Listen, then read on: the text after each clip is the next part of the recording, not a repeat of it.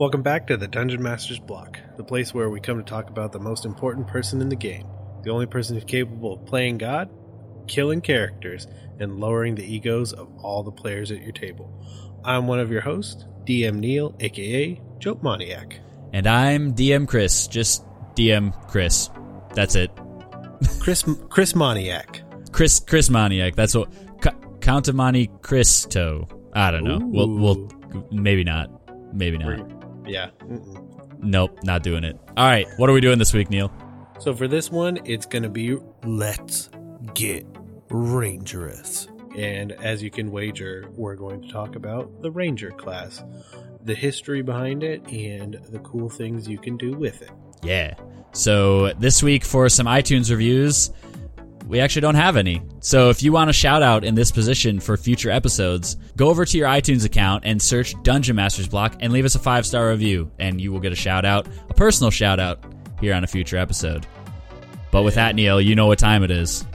It is time for the meat. I'm starving. We ain't had nothing but maggoty bread for 3 stinking days. Why can't we have some meat? Carve it up! Just a mouthful! Looks like meat's back on the menu, boys! So like Neil said in our intro, we are talking this week all about the Ranger class. And as we start, the Ranger is probably one of the more iconic classes of D&D. Like when I think of a 4-person party, a Ranger definitely is one of those classes that is represented in that original group of 4 people. It's one of those classes that's been around since original D&D all the way up to present.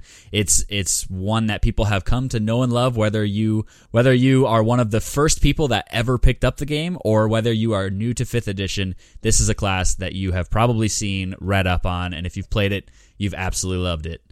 The Ranger was primarily based, and we talk about Middle-earth stuff all the time on this podcast, but the Ranger was primarily based on the character Aragorn in the Rangers of the North of J.R.R. Tolkien's Middle-earth mythos, as warriors who use tracking and other wilderness skills to hunt down their enemies. And I think when I think of a Ranger, Neil, I don't know how it is for you, but I think of the classic Aragorn, Strider sitting in the corner of the prancing pony with his pipe, just smoking his tobacco over in the corner, hood drawn, dim lit lights on his face, kind of that outsider guy looking in, tough, ridden down by the elements that he's come across. That's what I think of when I think of Ranger in D&D. Definitely. Anything from the Fellowship of the Ring, yes. Oh, totally. Yeah. Give me Kingsfoil. That's a weed, right? That sounds so Ranger-esque, it's not even funny. And then his demeanor when he's originally traveling with them and how they're going to approach traveling across that vast distance. The interesting thing though is that the original D&D Ranger did not stop at Fellowship of the Ring. They took that whole idea and put it together in one of the weirdest interpretations of a Ranger that I can think of. Yeah, we were talking off air and we just said, original D&D, as we're reading notes on it, just had some really cool and crazy things in it all at the same time. You want to wear heavy plate? Aragorn did that one time. Do you remember when he kind of healed someone? They should be able to heal. So give them cleric spells. Yeah. It'll be fine. Don't worry about it. I think it was once it came to 2nd edition, they were that's kind of not really Ranger-esque. We'll still allow it, but you definitely lose out on some benefits by wearing heavier armor. I think it was 2nd edition that they started to do things like that. But so some of the other cool things about the early days of Rangers is AD&D 2nd edition handbook mentions several other inspirations from myth and legend, such as Robin Hood. I know I loved Robin Hood growing up. I used to check books out of the library that were meant for high school and college age kids on Robin Hood and King Arthur and things like that. So Robin Hood is a man that I know well. And all of these are great. If you ever want any sort of ideas for NPCs, we'll talk about those in a little bit. But some of these names like Aragorn and Robin Hood and another one for 2nd edition, Jack the Giant Killer, the Huntress of Diana, and the Greek hero Orion are all great places for you to start for possible NPCs that would be Rangers in your world. Definitely. And Like we said, it had that very, very deep tie to Aragorn in its original iteration, but then kind of ebbed and flowed into more of its own as each edition went on, and saw some very strong changes because of how robust the options were when it was originally created. Yeah, and so whether it was like, I know like hit dice became a big deal. They finally got D8 hit dice in 3.5, I think it was. You had, more limited options as far as what type of armors you could wear based off of penalties you would receive. They gave you like, whether, we think of Aragorn with the bow. Like when I think of Ranger, I think of bow primarily as the main weapon of choice. But then they gave you like super cool options to do two-handed fighting, which there were some rumblings out there on the internet that said, maybe Drizzt had a little part to play in that with the two-handed fighting, and everybody would just deny that was of course the case, that he had a lot to do with that. But we'll let them have their legends and their myths, but we really know why Rangers allow two-weapon fighting now. Yeah, and then of course adding in the beast companions, and one way or the other, from completely broken methods to please don't send my cat out there. I like that cat. Yeah, right. Yeah, don't use my cat as a trap finder. Unless you don't like cats, then you can use the cat as a trap finder. I'll get another one in a week. Don't worry about it. Yeah, right. Yeah, no big deal. We'll beat this dungeon in a year or two. Don't worry. There's cats everywhere. Yeah, I'll just animal handle another creature and it'll be fine, right? So we love all of these past editions. We owe a lot of what we love about D&D to the past, but we are going to focus on the current Ranger type that is out there. And so 5th edition, as you are well aware, they started to split the classes up. They have the same main class, but then underneath that, they have archetypes that you can start to go into. But before we get into some of those archetypes, we want to share with you some ideas as a DM of why Rangers can be so awesome to throw into your game, or why players can make such great characters that are Rangers in your game. What can they add to your story to make your game great? Some of the parts of the base Ranger class that make role-playing fun for a Ranger is, I think one of the cool things, Neil, and you can probably speak to this a little bit too, is the fact that they are deadly hunters. This is something that as I read through the player's handbook, I absolutely fell in love with the Ranger, because they are these absolutely deadly hunters. So what I love about the fact that they're deadly hunters is that they are known for learning to track their quarry as a predator does. Like, I just have this image, like you think of Rangers, you think of hood up, stealthing through these plants and these trees, like stalking their prey, and all of a sudden loosing the arrow or slicing down with the sword with just deadly accuracy. They're so good at hiding themselves in these brushes and these trees that they make the perfect killing machine for like a single target. We'll talk about favored opponent soon as we get more into the current Ranger setup that the Rangers have. But I think one thing that makes them awesome, one thing that I always think about is like the Rogue is really, really sneaky, right? Like that's their thing. But Rangers do it in a way that's almost predatory, which is really cool to think about, like a predator, a wolf stalking its prey through the forest and through the underbrush. I love that hunter, or that Rangers are known as deadly hunters. Yeah, and with that, it's like that familiarity with nature is, you can almost see the eyes in the bushes, and you're like, is that in like some large cat that is about to pounce? And it's like, oh no, I just got shot with an arrow.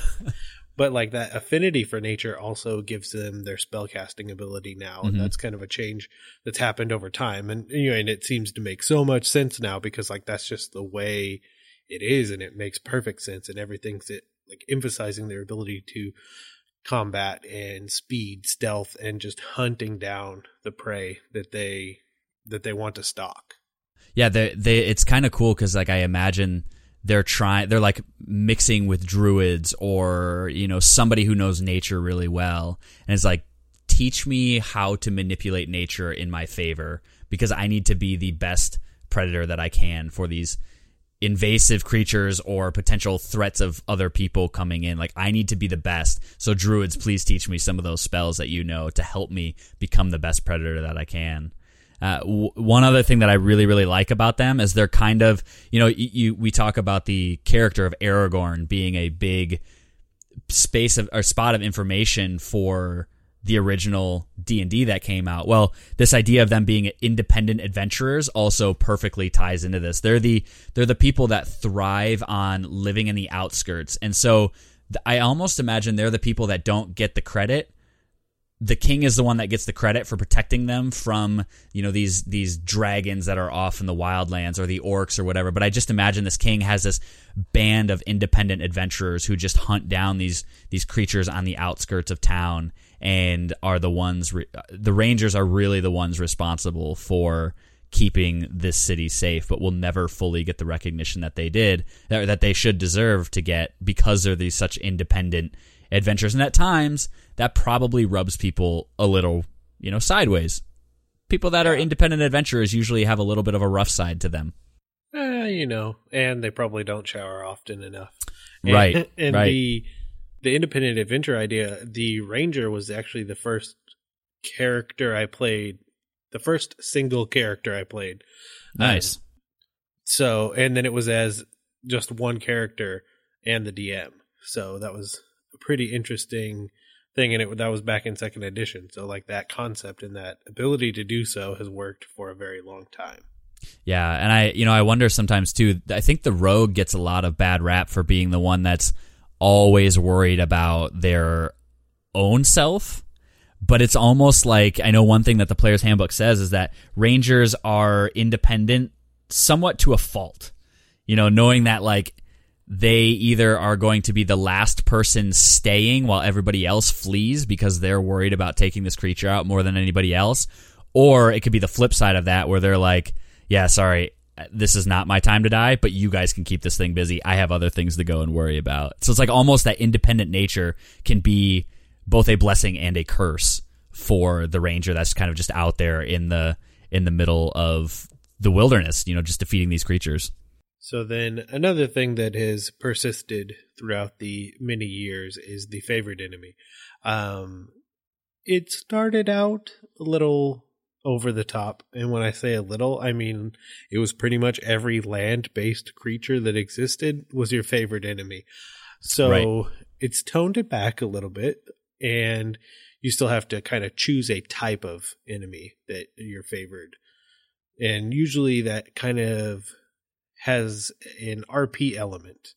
So the tribe of orcs that took out your town, or the dragons that constantly harass the area that you've been defending for the past decade, things of that nature. So I love it because it's both mechanical and roleplay based. So yeah, you get the best of both worlds. It's almost like they're trying to start you off in a role-playing game by role-playing, by having to come up with some sort of favorite enemy. And I think a lot of times, you could go into a game and just say, yeah, the orc is my favorite enemy. Well, why is that? They just are. You could do that, or you could come up with some sort of sweet story for either an NPC or help your characters your players come up with a sweet story to help improve your game in the long run of, okay, you have orcs as your favorite enemy. Well, why do you have orcs as your favorite enemy? Oh, they came through and slaughtered all of your livestock and basically, left your family to starve to death, or they enslaved you as a child, or, they could have done any number of things, and immediately you as a player are hooked into this game because the orcs are your favorite enemy because they did something diabolical to you as a child or even as an adult. And so I love the fact that right from the beginning with the ranger class, they're like, nope, we're almost forcing you into some sort of story-based RPG type character, which is really, really cool. Oh yeah, and then even with the last sentence of that section saying, as you gain levels, you gain more favorite enemies that you can choose, but as you gain levels, your choices should reflect the types of monsters that you have encountered on your adventures. Right. Yeah, so it doesn't make sense if you're going to take an ooze for an enemy and you haven't seen an ooze your entire journey. That wouldn't make sense at all. So, even that last part of it, even while you're adventuring, you need to be thinking mechanical and role play still together, and trying to decide which monster really made me mad, and now I'm going to learn everything I can about it to get the rest of them. Yeah, which one has hit me the hardest, and therefore I need to hit even harder back as a ranger. Yeah. Another thing that I really, really like about the ranger that really plays into its characteristic of being in nature and in the forest and in whatever sort of environment you're in is this idea that once you hit level 10, you can hide in plain sight. So, most times characters are really reliant upon shadows or some sort of object to hide behind, like a wall that you can hide behind of a crumbled keep that's out in the middle of the forest. Most people need that, some sort of nook and cranny. Well, ranger, what's really cool, as long as they have access to some sort of natural material, they can build almost a shelter or build, stick them in their clothing or whatever, almost like a ghillie suit type thing. And they could just lay down on the floor and hide in plain sight, which is really, really cool, which could make a lot of fun moments for your characters to be like, oh my gosh, we gotta hide. And you as a ranger are just like, well, I don't need to go anywhere. I can just lay here, they'll pass by me, and I'll pop up as they're still looking for you and do even more damage to them. Especially if you know they're coming. I would imagine that's not something you could do spur of the moment with there's 10 seconds before they round the corner. Well, obviously you're going to run. But if you had 4, 5, 10, 20 minutes to just sit there and think about this pack of orcs that are coming by, you could totally come up with something fun like that where it's like, wait a minute, we just checked here. Why are we getting attacked from behind? Well, that's a sweet moment for your character or your player character or your NPC to make this great role-playing story moment for your group to bond together over. It's almost, it's so over the top, it's almost comical, like how easy it is for them to hide. Granted, it's at 10th level and you're doing amazing things at that point. So right, yeah. 10th level, I think we often forget is actually a pretty high level. Yeah, we're so much higher than commoners at this point in time that it's we often forget that it's halfway through our character levels, but it's almost godlike status over commoners. I found a branch on the ground. You'll never see me again.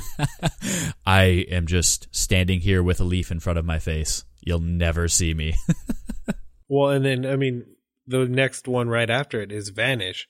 So at level 14, you can just hide as a bonus action on your turn. You're just I'm gone now. Well, and you can't be tracked either, which is another cool part. If you were to just say, all right, I use Vanish, you would literally vanish unless somebody used magical means to try and track you. So scent doesn't work anymore at that point. Just simply looking at the ground for broken twigs or, scrapes of bark from your sword bumping up against it or a piece of, a wrapper for, some bread that you had carrying along with you. They wouldn't be able to find those types of things because you're such a high level. And at that point, it makes sense that you could, if you're, like you see Legolas doing walking on top of snow, it makes sense that at that high a level, you could do that sort of thing as a ranger in D&D. So, like we said, we both like it, but not everyone did, and enough so that, and much to their credit, the people behind D&D listen. They listen very well. Yes, they do. And they tried to take another crack at it, and you can check that out in one of the Unearthed Arcanas titled Ranger. I think it was back September of 2015 or something like that. Yeah, and they gave the first 5 levels of a very different take, not a very different take, but a different take on it to try and scale up the Ranger class and give a different approach on it in case you didn't like what's in the player's handbook. And as with all of the classes that you find in the 5th edition player's handbook, the Ranger is not immune to the either blessing or curse, according to some people, but I don't know many of those people. They also have archetypes like every other class. And they have 2 archetypes in particular. One is the Hunter, which is more of the, especially, when we talk about this Lone Ranger going out doing his own thing, this really fits into that archetype. And then you also have the Beastmaster, which when I heard these 2, I was like, oh, this sounds a lot like World of Warcraft, like 2 paths I could choose from that. But I will say this, there is also a archetype for the Ranger called the Deep Stalker that came out in Unearthed Arcana Light, Dark, and Underdark. But we will not be focusing on that one today. We will just be focusing on the Hunter and the Beastmaster. So we have the Hunter and we have the Beastmaster. Neil, what did you like from the Hunter class specifically that you want to touch on? Usually I look at how front-loaded the class is because consistently. People don't play the class and characters all the way through. It's just the nature of our hobby, because we come up with other great ideas by listening to podcasts such as this, and want to try them out. So I usually look at the front end more closely, just because I know that's most likely what I would play or my players would play. Mm-hmm. So Hunter's Prey is tons of fun. The Colossus Slayer. It's Colossus Slayer, Giant Killer, and Horde Breaker. Those are your options. If that already doesn't hook you in, I don't know what will. Right. Yeah, I love all of those. Like, you almost have archetypes within archetypes. Like, you have a specific thing that you can choose from. So by the time you get to 3rd level, you might be able to understand if you're going to be facing a bunch of little groups of people, so you take the Horde Breaker. If you're going to be facing a giant creature, creatures that are much bigger than you all the time, you're probably going to take Giant Killer. If you are facing people that you just want to bring down from health because they have a ton of health, you're going to do extra damage to it because you take down Colossus creatures super, super quickly. I love that about the Hunter's Prey portion of this class. I really liked the defensive tactics because I'm playing a monk, so I'm kind of in the monk mindset. I've really been enjoying patient defense, where creatures that attack against you when you take this kind of stance as a monk get disadvantage on attacking you. So in defensive tactics, you have 3 options that you can choose from: escape the horde, multi-attack defense. So if you get attacked by something that has multi-attack, you get an extra added advantage when it attacks you again. And also Steel Will, which just means you have you aren't frightened very easily. And so this archetype for the hunter is used to specifically, like, it's leaning heavily into that idea that rangers stand between civilization and between the terrors that are the rest of the world. And so the hunter is specifically honing in their craft to be able to take on either the hordes or the giant monsters that are out there waiting to devour civilization. Yes. Which sounds, it's just a fun concept, especially if you're still kind of thinking about the solo character or even with a group behind you. But it's tons of fun. Yeah. And if you're not leaning towards that, that class that is more so independent than not, you could lean towards the Beastmaster, which has a fun little, I guess you could call it kind of quirk, if not a cool concept, with the idea that you are the person that loves beasts. Like, you are the person that embodies friendship between the civilized races and the beasts of the world. And so you unite with the beasts of the wilderness in order to protect civilization from the horrors that are out there. And, Neil, we've talked about this at the beginning, but one of the iconic things about the Ranger is they have a beast companion.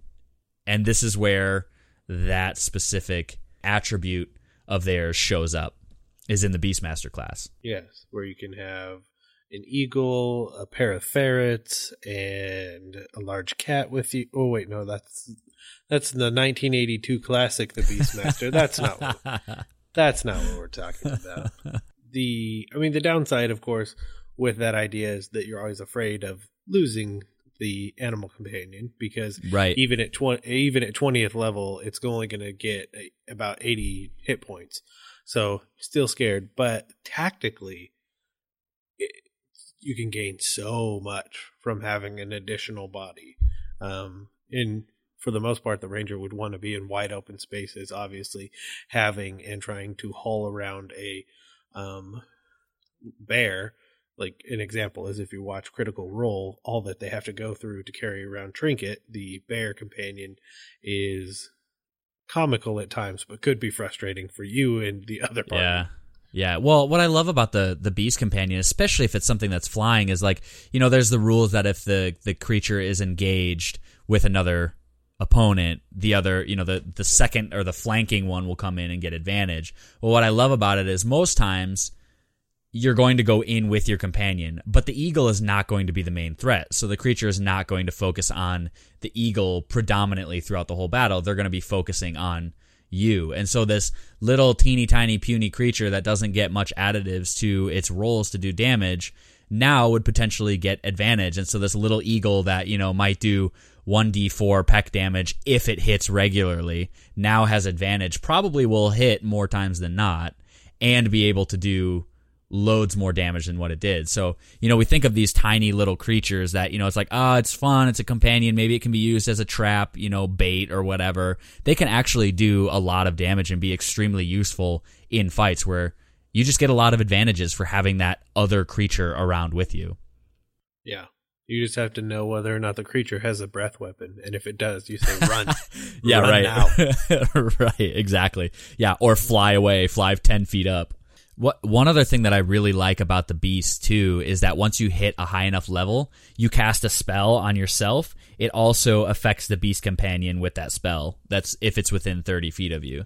So if you were to, for example, cast Cure Wounds on yourself, because you're targeting yourself, it would also target your companion, your eagle that's been taking a little bit of damage here and there. And he's just like, oh, thanks for that. Glad we're companions. Thank you for healing me, buddy, friend, pal, all that good stuff.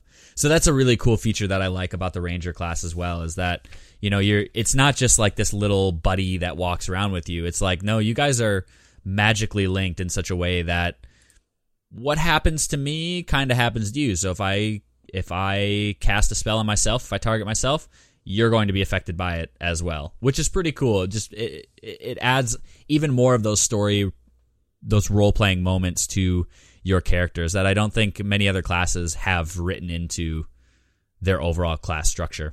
And the hilarious roleplay that is you casting either speak with animals or speak with plants, and then your animal companion can, whether you like it or not, join in on that conversation. So as we talk about these classes, I'm sure there's a ton of ideas rolling around in your head as a player, as a DM. I know in mine, I have like this character that I really want to play next time. That is of the Hunter, because I really love the idea of being a completely independent adventurer with no help from anybody else.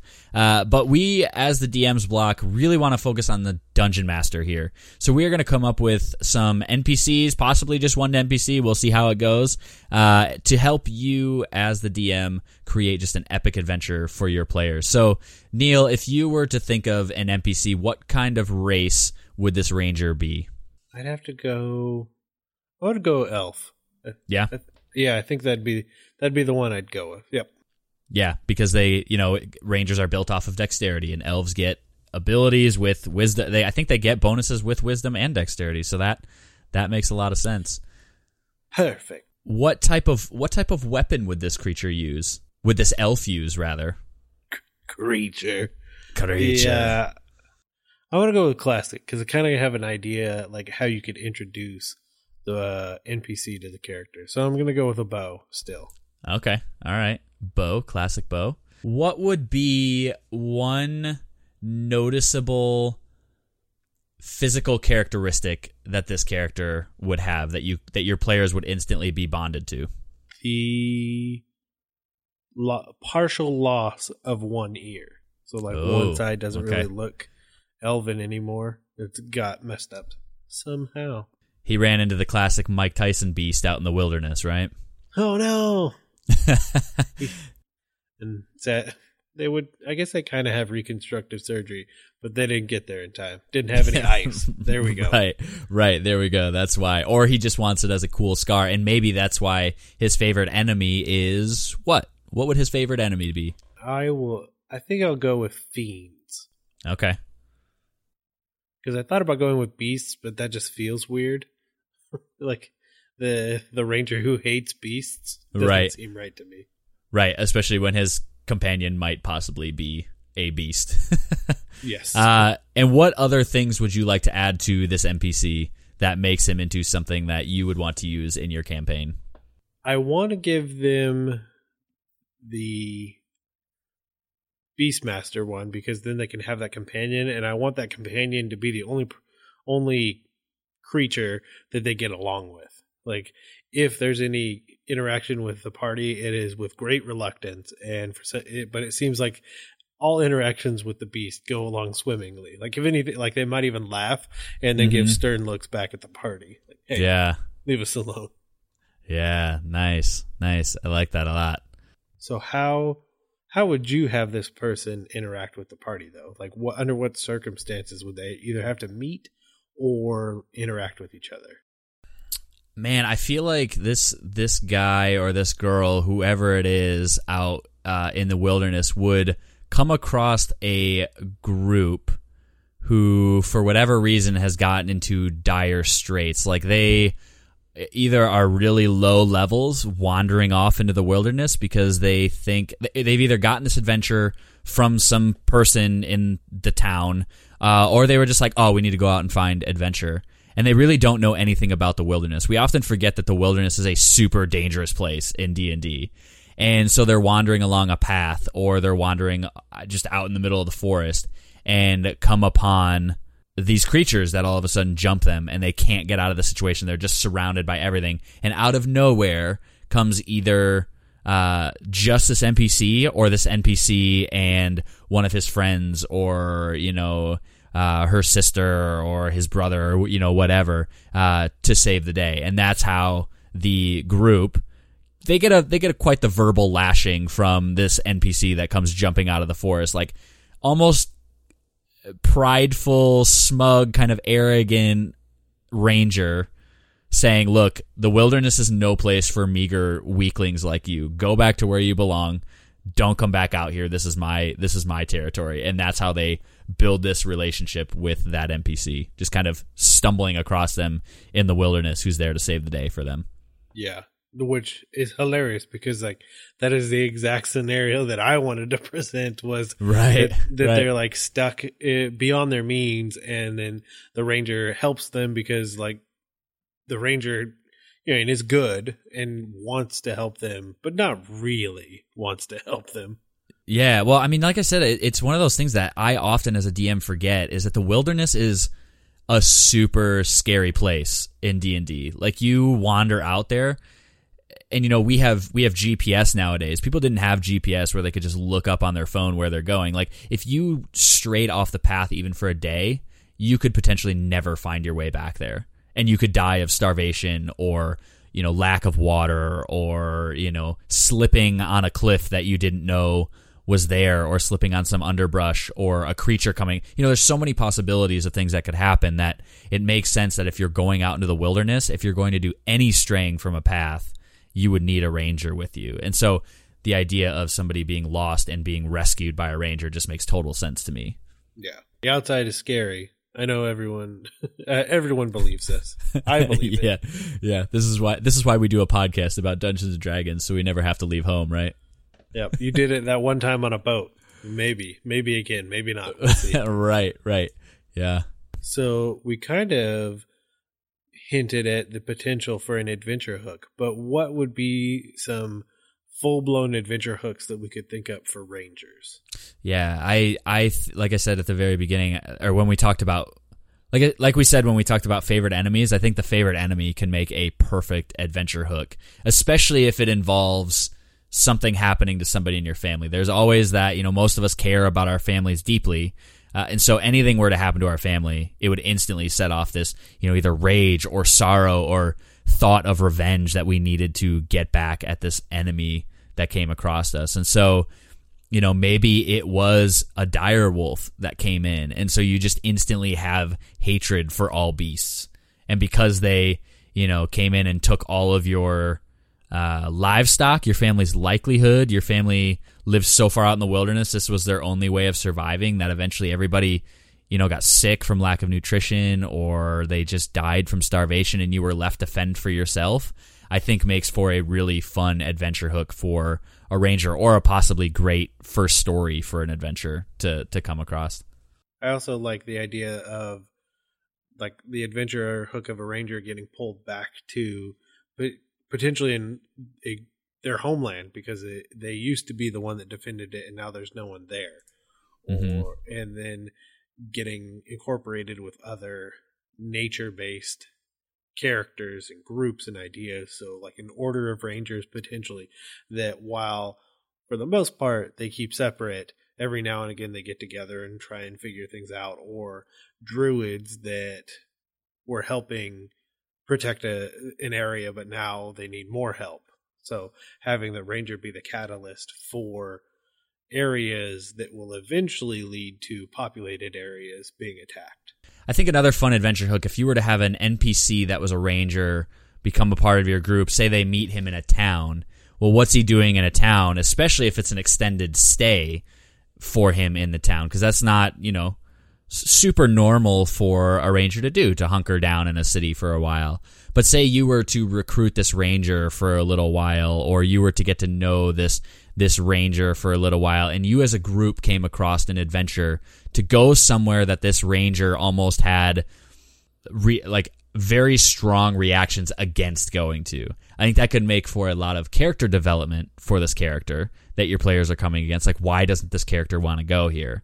Is he just like, no, this is a stupid idea, like I don't want him to go there? Or did something really terrible happen there that is preventing him, this strong ranger that always wants to go after these creatures out on the outskirts of town, that he no longer, or she no longer wants to do that sort of thing, and now just hunkers back down in the city? So I think that could make for a lot of character development for this character, could make for really strong bonds between your players and this NPC, and could also, if this is your ranger, if somebody came up with this sort of story for their ranger, could make for a really fun role-playing moment for your whole group to enjoy together. So I think that could be a fun sort of adventure hook too, is to pull something from the past that your ranger is absolutely scared of partaking in. Definitely. And I think the kind of like the last idea I have, and I have no idea where it came from because it's definitely not been in our conversation, right? But just pulled out of the air, is how interesting a ranger could be as a villain. Yeah, totally. And going down that hunter path and speccing it out to be ready to fight multiple people, and just that they happen to live in the wilderness, and they're the person that's behind like the roving bands of goblins or orcs and convincing them through fear or whatever that they should band together, and through their ability to kill them all if need be. Right. Well, and I just imagine too that this ranger that you're talking about is really good at hiding their own tracks. And they're really good, especially if they're in tune with nature, to look like they blamed it on some sort of other creature. So this ranger is stealing things from a farm, whether it be crops or whether it be animals, to sell for money. They're able to disguise their own tracks by placing, say, wolves' feet everywhere. They have a way of doing that. Or they have a beast companion who does all of the, messing with the tracks, so it looks like it's something else, when really it's this ranger, this evil ranger, who's doing all of these terrible things to this small hamlet city out in the middle of nowhere that can't protect itself from anybody like that. We mentioned it at the very beginning, but my last thing for the ranger class would be to go to the show notes for this episode and click on the link to the article that was the first thing for the ranger, and just soak that in all of its crazy glory. Yes. Yeah, you'll glean a lot of stuff from that article. Yeah, it's interesting. It's a fun read, definitely.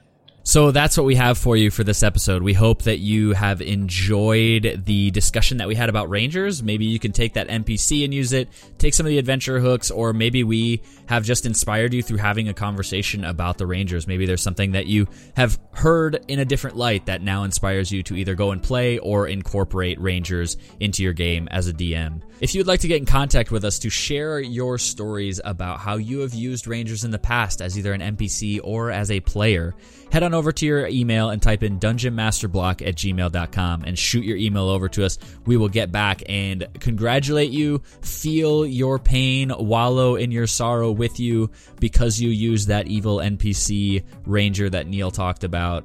We will do all of those things through email. You can also leave us an iTunes review, leave us a 5-star review, and you will get a shout out in a future episode. And it will probably be in a very near future episode because we don't currently have any new ones to share with you. So head on over there, do that as well. You can also find us on Stitcher, on Podcast Addict, on Google Play. You can find us everywhere where you can get podcasts from. And if you want to follow us some more, and maybe you do, you can head over to Facebook and find us by typing in Dungeon Masters Block.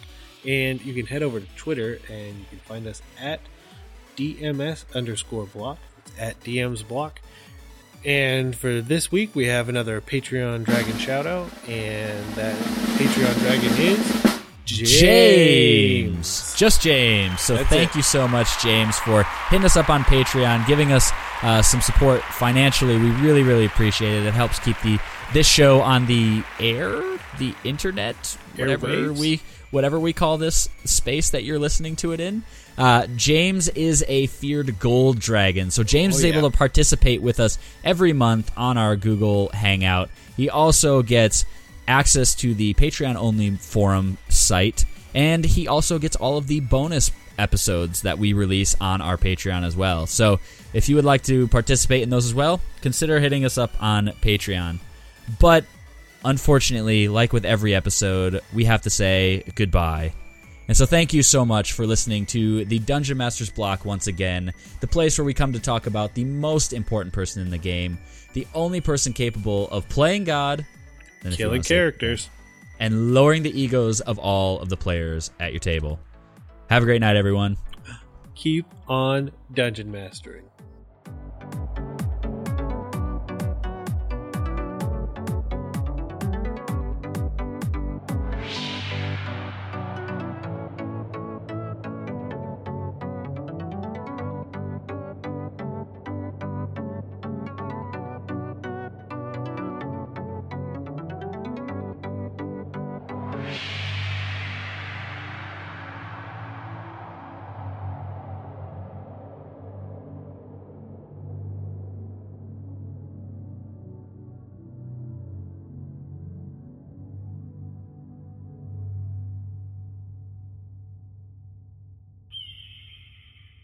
Goodbye.